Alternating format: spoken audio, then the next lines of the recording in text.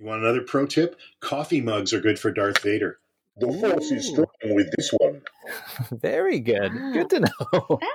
That's a good one. That's all I got, man. I don't really care. You know, we both are wrong. You know, I love you. You love me too. That is what we're on.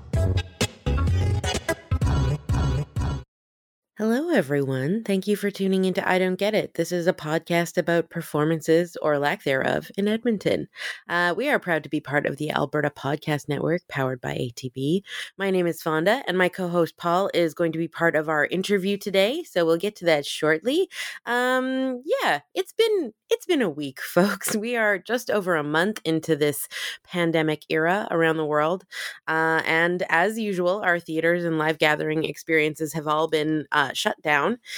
Some things have moved online where possible with mixed results. And while creativity hasn't all been canceled, there are trolls of the internet that have still found ways to disrupt Zoom events and performances and other happenings.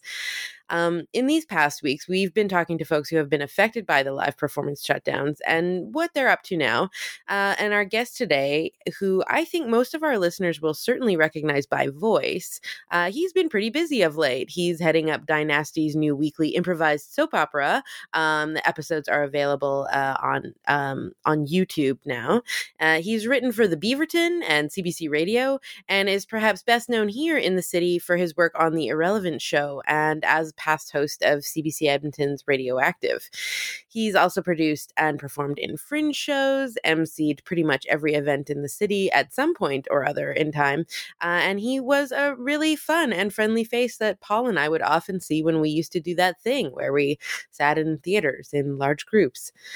So in this conversation, we cover so many things, from the nature of laughter to how improv works on Zoom, to what the Sterlings might be like now that the season is pretty much over, and the impact of the Fringe being canceled also. So now, for your listening pleasure, from the safety of your homes, everyone, I will call for applause again in introducing our guest, because applauding is something we all miss doing.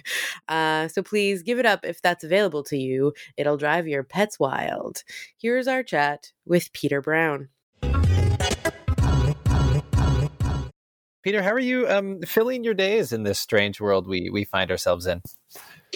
At the moment, I'm lucky that I have a project to work on that I'm quite interested in. I'm doing a documentary for the CBC Radio program Ideas about the evolution and brain science of laughter. So I'm looking at lots of sound waves, and I'm reading about what happens in your brain when you laugh and why it's infectious. And it's pretty fascinating and is going to keep me busy for a couple of months. And after that, I'm free for whatever you need, Paul. If your car is dirty or you need someone to count backwards from 20 seconds while you wash your hands, I can do any of that starting in July. Great. That's exactly what I'm looking for right now. Out of that sort of initial research that you're currently doing, is there any like nuggets or two that have really stood out as surprising things that you've discovered while looking into laughter and these sorts of things? Yeah, several things. So there were two kinds of laughter. There was a guy named Robert Provine, who was the pioneer scientist in this field. And he determined that there's social laughter, which is when you get together with friends and are just chatting. And what he did was actually take a notebook and record people laughing and ask them what happened right before the laugh happened. And 90% of the time, it wasn't in response to a joke. 90% of the time in public, you are laughing to signal agreement or support or affection. So if it's a first date and one of them is laughing really hard, the other person is not hilarious. It's just that the date is going very well.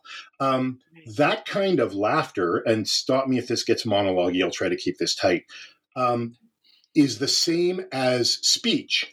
It operates the same way in the body and in the brain. But there's another kind of laughter, the pee your pants, milk comes out your nose laughter, ideally at the same time, that goes all the way back to apes and rats and works completely differently. So there's two very different kinds of laughter, and both of them are social glue. So in some ways, laughter can be used like sort of as a filler as parts of speech. And then there's sort of like the instinctual, the reflex that you get when you find something very funny. Yeah, it's if you listen to people talking, you'll notice how much this is happening, how much people are laughing, not at jokes at all, but, oh yeah, I've been there. And this used to be scary when I was on radio. I don't know if you find this, but if you ever tune out a little bit, or if you're in studio and someone comes in your ear and is talking, and someone says something that has the rhythm of a joke, I would go, and then I would think, oh my God, what did that person just say? Like if they said something socially horrific, I just consented with my laughter to something I didn't even hear. Another really interesting thing is that the brain is wired to laugh when you hear laughter, especially the gasping laughter, and it processes that as noise. But for some reason, we have mirror neurons that want to make us echo back other emotions. And that's part of the reason you are helpless with laughter when you hear someone else helpless with laughter. Wow. Oh my gosh, that's fascinating.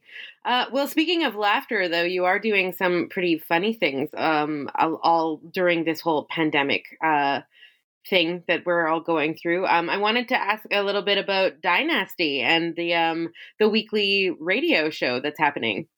And the way it's happening is almost entirely the result of accident. So you remember those couple of weeks when everyone realized we can't do shows with audiences anymore. And luckily, some of my improv shows, there was no risk of a large audience. Those ones were safe. But in the case of Dynasty, we were planning to do a radio show because it was this season is set in vaudeville times. So it's all like this and huzzah and zip-de-doo. And so because it's set at a vaudeville theater, we thought it has a radio show within the show. We'll just do a radio presentation. So our plan was to go to the theater that night, and we were going to gather around some mics and record a radio show and put it out online. And that was how it was going to go. And about 2 hours before, a couple of us said, should we really be getting together in a group? Maybe this is too many people. And we all got nervous/smart and decided to stay home and do it on Zoom. And so then we were going to do our vaudeville radio play virtually through Zoom. Paul Morgan Donald recorded it, and he was responsible for the final mix and putting the whole thing together. And he, watching it back, saw that watching the actors watch each other was actually quite entertaining. So by accident, we're now doing a video stream of a video conference of a 20s vaudeville show, which includes actors in costume with backgrounds of their modern houses. Yeah, and it is kind of great. Like it does look, sort of Brady Bunch-ish when everyone is kind of trying to seem like they're looking at each other through all the Zoom stuff. So, but let me get this. Is it right to say that the Zoom recording that you're actually doing is not live to anyone else, or is it available to watch? I mean, as a live thing. Oh, well, great segue to something upcoming. We are doing one of those live streams at the National Arts Centre. Canada Performs. We tried to do it last Friday and all sat around for 40 minutes while Facebook Live crapped out. Apparently that happened to a bunch of the attempted live streams. So we're doing it again. Keep your eyes on dynastyimprov.org, which I'm pretty sure is our website. And if not, if it's something terrible, I apologize now. Great. We'll double check get the right one in the show notes. Yeah. Great. And how have you found adapting to doing a comedy show over Zoom? Like, I know this is currently what is happening in sort of the performance world, where people are trying to find ways to make things like Zoom or these programs that do let us get together in a way funny and watchable, even though sometimes that screen in the past has been an issue. So what have you found in sort of doing a comedy show in this way? What have you noticed? The problem showed up right away, which is if there's any latency or lag, anytime there's a gap, 3 actors are leaning in to talk at the same time. Right. So we're having to develop some courtesy and hygiene and protocol around that. We've realized 3-person scenes are a bit too hard. It took us a while to crack how you have sound effects and music in real time underneath. In the last couple of weeks, though, we've done 4 now. Jesse Gervais has led the way in just finding some delightful games where he will have a wine glass and say, here, take this glass. And if the other person has any kind of drinking vessel nearby, it will appear in their frame. And so people are now getting up from their laptops and miming things and doing juggling. And if there's a kissing scene, you see giant lips thrust toward you. It feels choppy rather than smooth.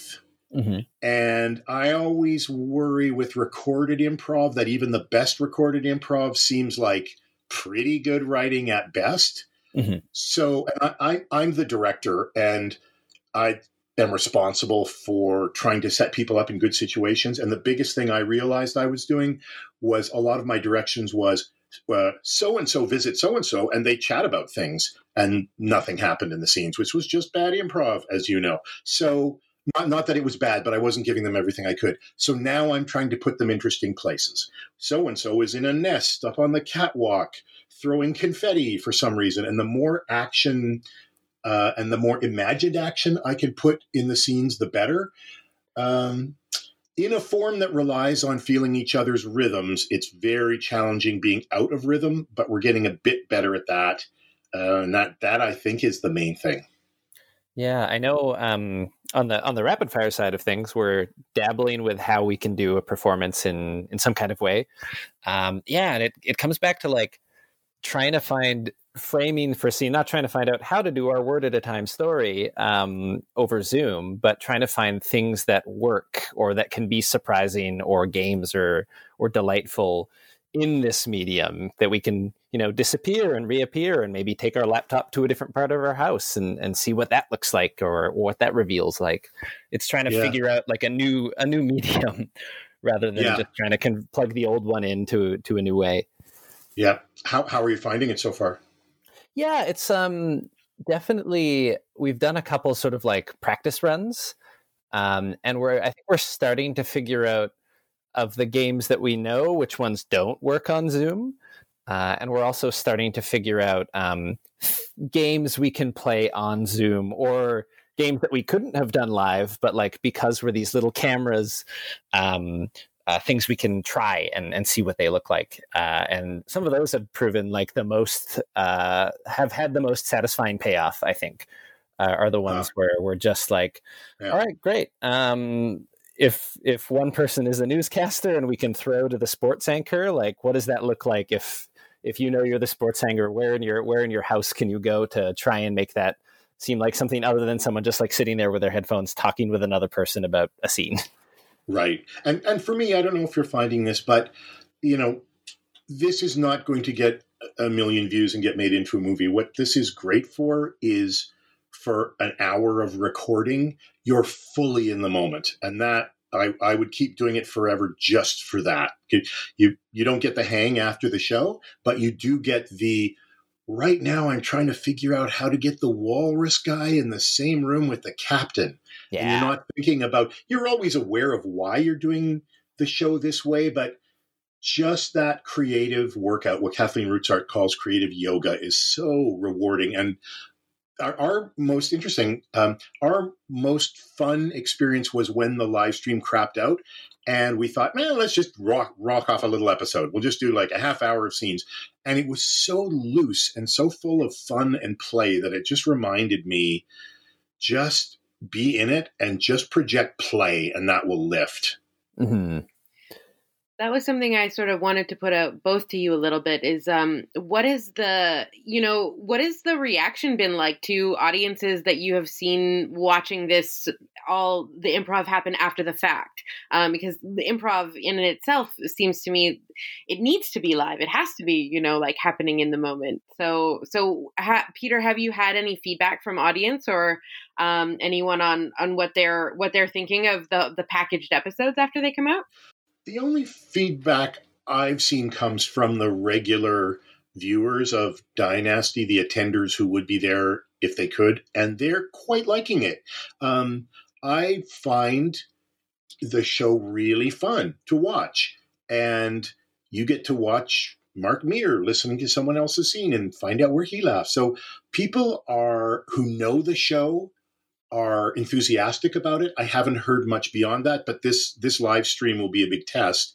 And I think we're aiming to make it as accessible and wide open and not reliant on current plot as possible. So not much fun, but the regulars are glad it's there. And one thing I've noticed is that the era that Dynasty happens to be set in this year kind of works quite well in a way. The voices and the style and the cadence of that sort of 20s era vaudeville do translate somewhat through the screen and through the Zoom.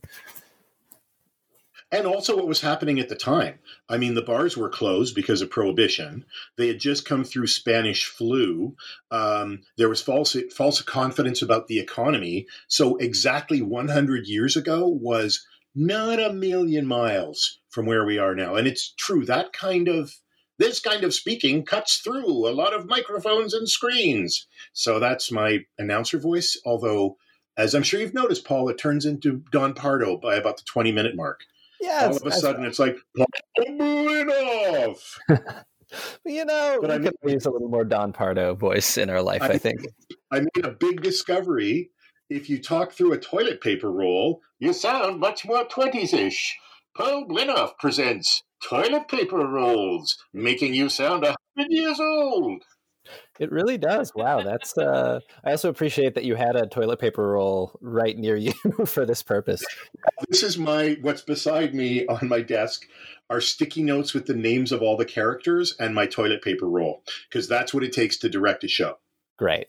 This is great. In this pandemic age, that's all you need for props beside you, right? Yeah. I mean, that I assume is why there's a run on toilet paper, is everyone's directing vaudeville-themed online radio shows. They want the toilet paper hold the roll part, not the actual toilet paper.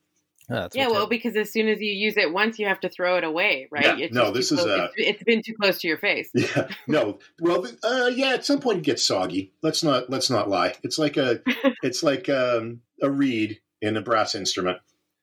Yeah, eventually to replace it. Great. I love the idea. There's a lot of thoughts going on in that comparison.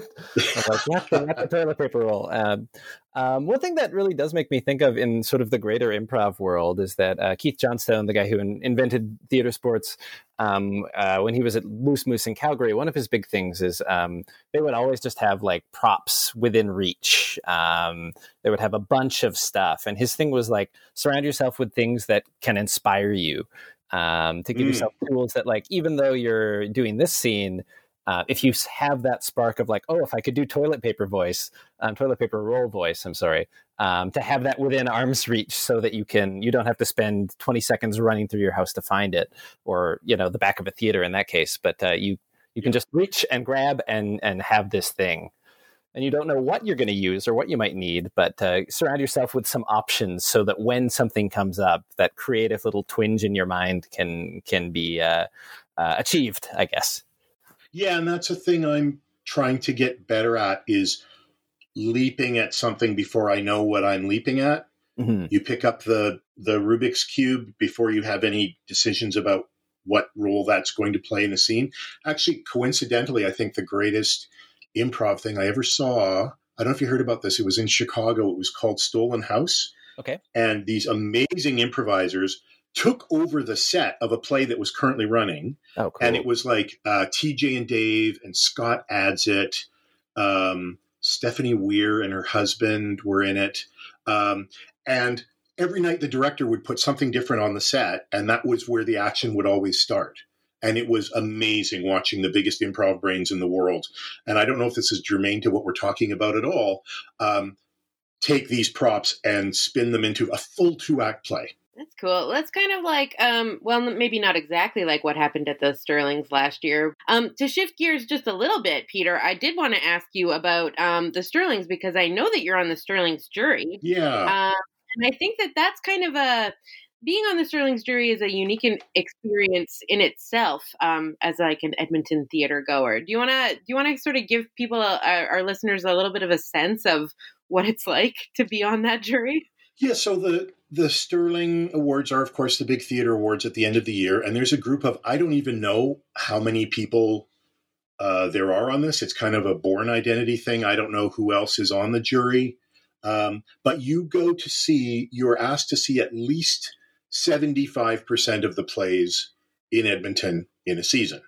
And there are a couple months, October and kind of January, February, where you're seeing 3 shows a week, and you quickly learn to start a spreadsheet and to take very careful notes and to keep all of your programs, because I was just looking through some of my programs and it just becomes a blur.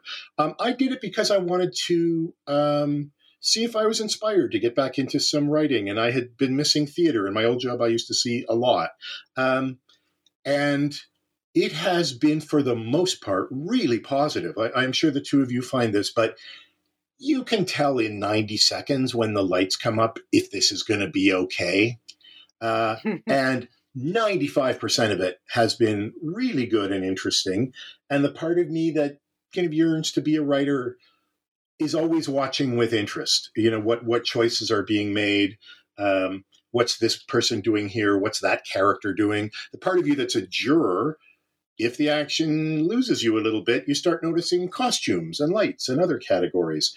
So yeah, I was gearing up for this kind of final push for a couple of months, being among crowds of people, enjoying the magic of theater.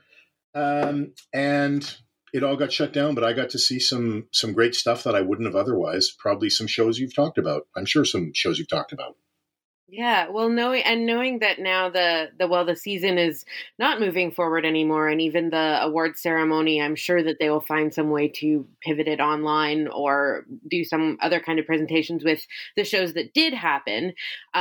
Is there anything from the season? What are some of your notes from the season? Because we all probably saw a lot of similar, most of the same shows up until March 10th ish. Right. The best singing I have ever heard on an Edmonton stage was Six. Mm-hmm. They sang "Can I Swear" on this? Yeah, oh yeah. They sang the shit out of it. Like that was, in terms of production, I thought that was on a level that we had not seen.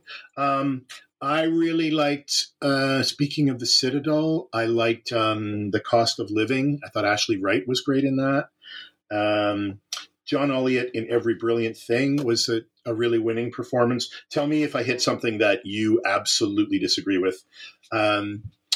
Coralie Cairns I've seen in a billion shows, and I don't think I've ever seen her better than in The Roommate, the Shadow Theatre production. One I really liked. What did you two think of this? Titus Buffonius. Were you fans?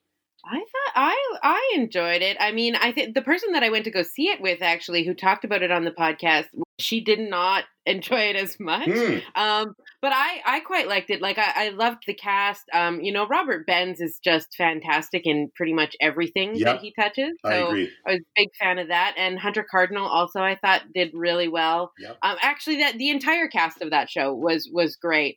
And as a fan of Titus Andronicus, I thought that it was kind of a pretty good send up. Yeah. Colleen Murphy did a good job of it. Yeah, I just thought it was really interesting to me. I'm not always Buffon is always like a big risk for me. I feel like I do like clown. I quite like clown work, but I find thematically or often what it targets in the modern day sometimes gives me pause. But I kind of like this idea of like a Buffon look at Shakespeare and these stories that we hold up as these incredible tomes. And this is the world's, greatest playwright and all these things. And sort of like really looking at and sort of taking the piss out of some of the absurdity of scripts like Titus, where it's like, look, what is happening? There's ketchup everywhere. Yeah. I mean, I think they chose the right Shakespeare for this. Just the preposterous uber violence of the script was just rife for pushing it those couple levels further. I share your apprehension going in, and the last scene, the ketchup bloodbath, was glorious. And also the quiet moments where they all would huddle in and sing beautifully. It kept me interested the whole way, but I know that apprehension walking in. Mm-hmm. I also saw a couple of shows where I just thought the company was great. I don't know if you saw Crave. Yeah, yeah. We did, yeah. Mhm. I thought the company in that was really good. And there's a young actor who I do not know, Alex Dawkins, who was great in that and also in The Ballad of Peachtree Rose. And she is, if you're looking to name a rising talent, rising talent, she is definitely one. She's the Robert Benz of women 30 years younger. Yeah, I absolutely felt that Alex Dawkins stole both of those shows. There you go. She just completely stood out, I felt. Yeah, and love to see her work moving forward. Actually, the night that we saw Crave, she did the music set before the show. Oh, wow. Too. And it was great to see her kind of in her own singer-songwriter right. So that was very cool too. I first saw her in Twelfth Night at the university because my friend directed it, and she did Malvolio reading the letter about the cross-gartered leggings. Mm-hmm. Absolutely deadpan and serious, and it was the greatest reading of that monologue / letter reading I'd ever seen. It was like she's tremendous. You mentioned Coralie Cairns earlier, and I thought the last show that we saw before all this happened was The Children, and I thought that Coralie was really great in that show too. What a weird sort of coincidence the show to land right before all of this went down. Yeah. Oh, you mean the barren coastline and the isolated people after the nuclear accident? Yeah, I found that hard to connect with. yeah. What drinking whatever hooch they've made in their own closets and stuff. Yeah. We'll see what we're like a couple months down the road. Yeah, we're all drinking parsnip wine. We're all 1 month from no, that toilet's not for pooping. Yeah. Yeah, no, that toilet roll, we need that. Don't touch that roll. That's right. For our comedy sounds. Yeah. Well, speaking of, I guess, the rest of the season, The Fringe also did get canceled. And Peter, I know that you've had, you've done Fringe shows, you've done many things at the Fringe before. So, did anything on that front get canceled for you this time? Yeah, we were going to do our improvised phone-in at Spotlight Cabaret because we really like that venue and we like doing that show, and it's a fun thing to develop. And I mean, yeah, I've been going to that festival one way or another for 25 years. And when you tell people what's great about Edmonton, you say, just get through the winter.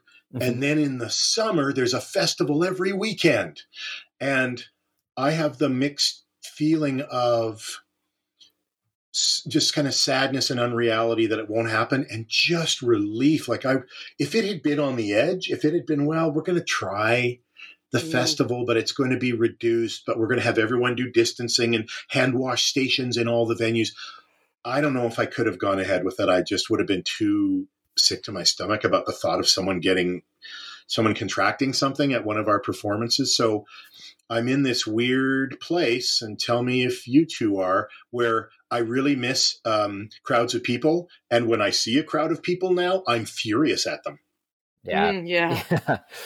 Yeah. A friend on the internet referred to this all as that Fringe news was coming out as the summer of the Great Pause, which is a nice way of thinking about that sort of bittersweet feeling you were talking about, Peter, where all these things that we really celebrate in Edmonton, these wonderful summer weeks of festivals and food and gathering that can't happen out of safety this year.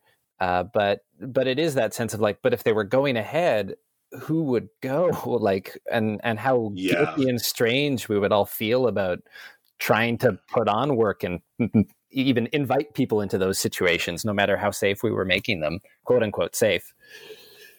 Yeah. I mean, how much of what the three of us are interested in demands a group of people gathering together? Almost all is the answer. Yep. Yeah. I mean, I've actually learned something in this last month. I'm I think a stereotypical introvert, and I feel most myself in the moment of quiet, but I've realized I feel most myself in the moment of quiet after the public moment. I like getting geared up and nervous for a show, and you do the show and then you talk about it after, and then you get home and it kind of processes and it washes over you. And that's the input that my introversion likes. So it isn't specifically quiet moments. It's quiet moment after a non-quiet moment. This has been Things I've Learned. Yeah, that's a wonderful sentiment, actually, because I've felt that too. Even talking to some other folks who have things either canceled or postponed indefinitely, there is some sense, a little bit of relief that this sort of frenetic pace of production that we have in Edmonton is kind of, it's getting a little bit of space, which is, I think, in some ways, kind of nice. Sometimes we do need time to process, what's really working, what's moving forward now. I think that people are going to get really tired of watching Zoom or YouTube in the next few months. So what's the next step? What's going to happen for production and, interesting, creative culture after that, I think is what will be really fascinating moving forward. Are you feeling, are you burning to create? Like, I think a lot of us thought we were going to be thrown forward into this void, and then there would be all this time that we could throw our energy and creativity at. And I have not felt that urge. I like doing a little improv thing once a week, but I'm in kind of a dampened, powered down mode. I do have friends who are putting out the content, but how do the two of you feel about that? I think for me, I'm trying to find a balance. And in the first few weeks, I wrote a couple sketches and filmed them and put them online and felt good about that.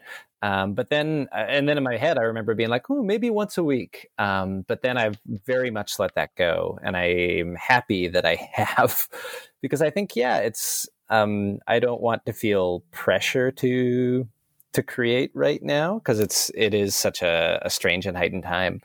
And so I'm trying to split the difference between when something does come up and when I am feeling inspired or slowly picking away at ideas, and they get to a point like, great, I'll do something, but I don't want to feel guilty about not doing something, because that just feels like the wrong attitude to have in this situation, which is strange. What I hope is that we're all sort of thinking about the creative things we do and deciding which of them have the most value and give us the most joy, and really trying to focus on those when we can again, whatever form those take. And maybe that's some online content, and maybe it's just biding time and thinking and dreaming and missing our friends. And then when we get to have that release of getting back together, really just celebrating that and being present in that. Yeah. What I've been doing, because my main job and festival LitFest happens in October, and we are still planning on going ahead with something, and trying to be creative around what that plan is, knowing that there are still writers putting out a lot of great content, and there are ways to put out content that aren't Zoom and other opportunities. So it really is just kind of trying to think outside the box, and also try and think about, we have as a festival producer have a responsibility to and funding, frankly, to hire people and to make things go.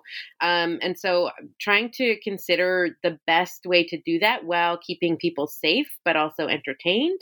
Those are the kinds of creative things that I'm trying to roll around right now and figure out. And I think that there's some pretty cool stuff actually that might happen for Edmonton audiences that we might be able to pull off, but I'll have news on that, maybe not on this podcast, but in other avenues as the weeks go by.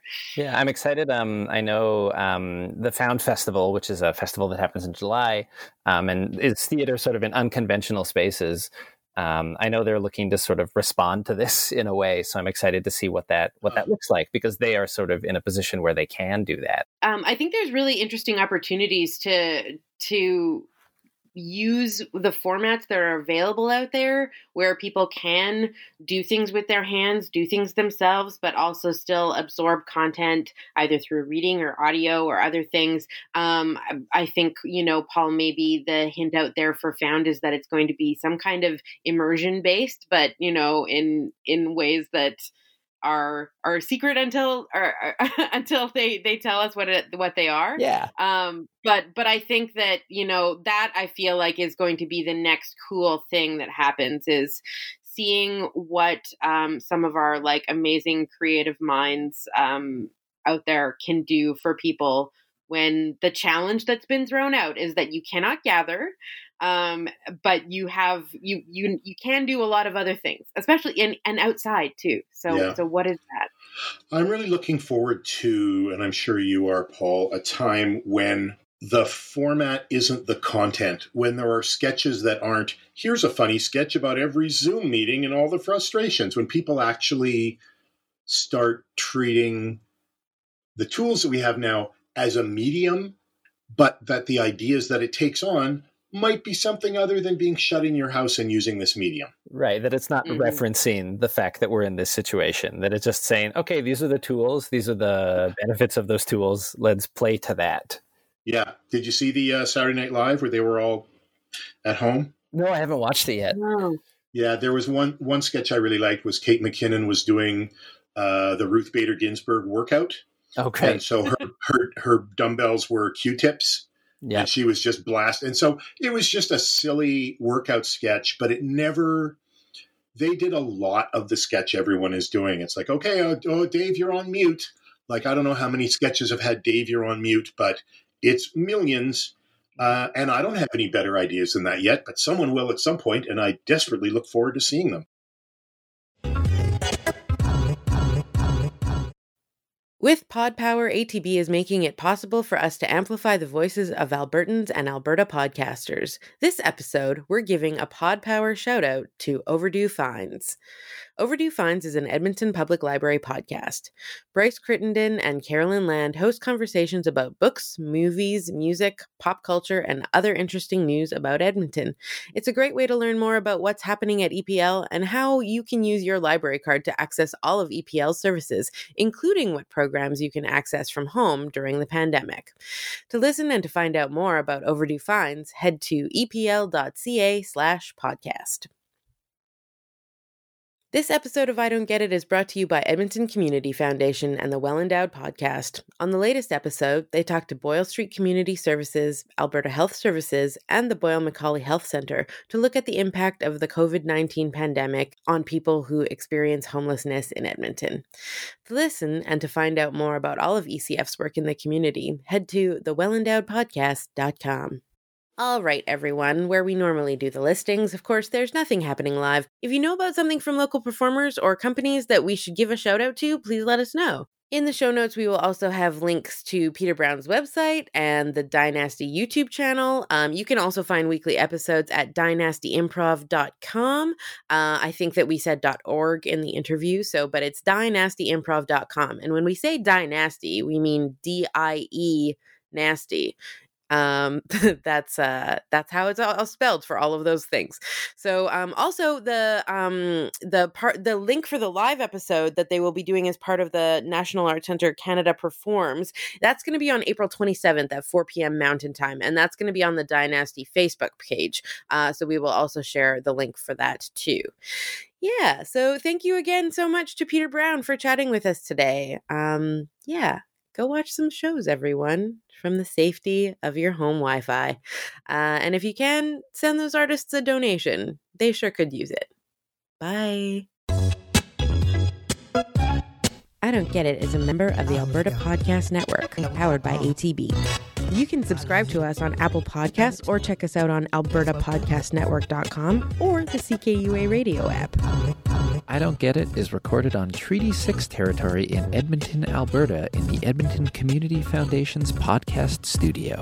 Our theme music is Mountain Time by Ghibli, and you can find more of Ghibli's music by going to ghibli.bandcamp.com. I Don't Get It is produced by Andrew Paul, Fonda Mithrush, and Paul Glenov.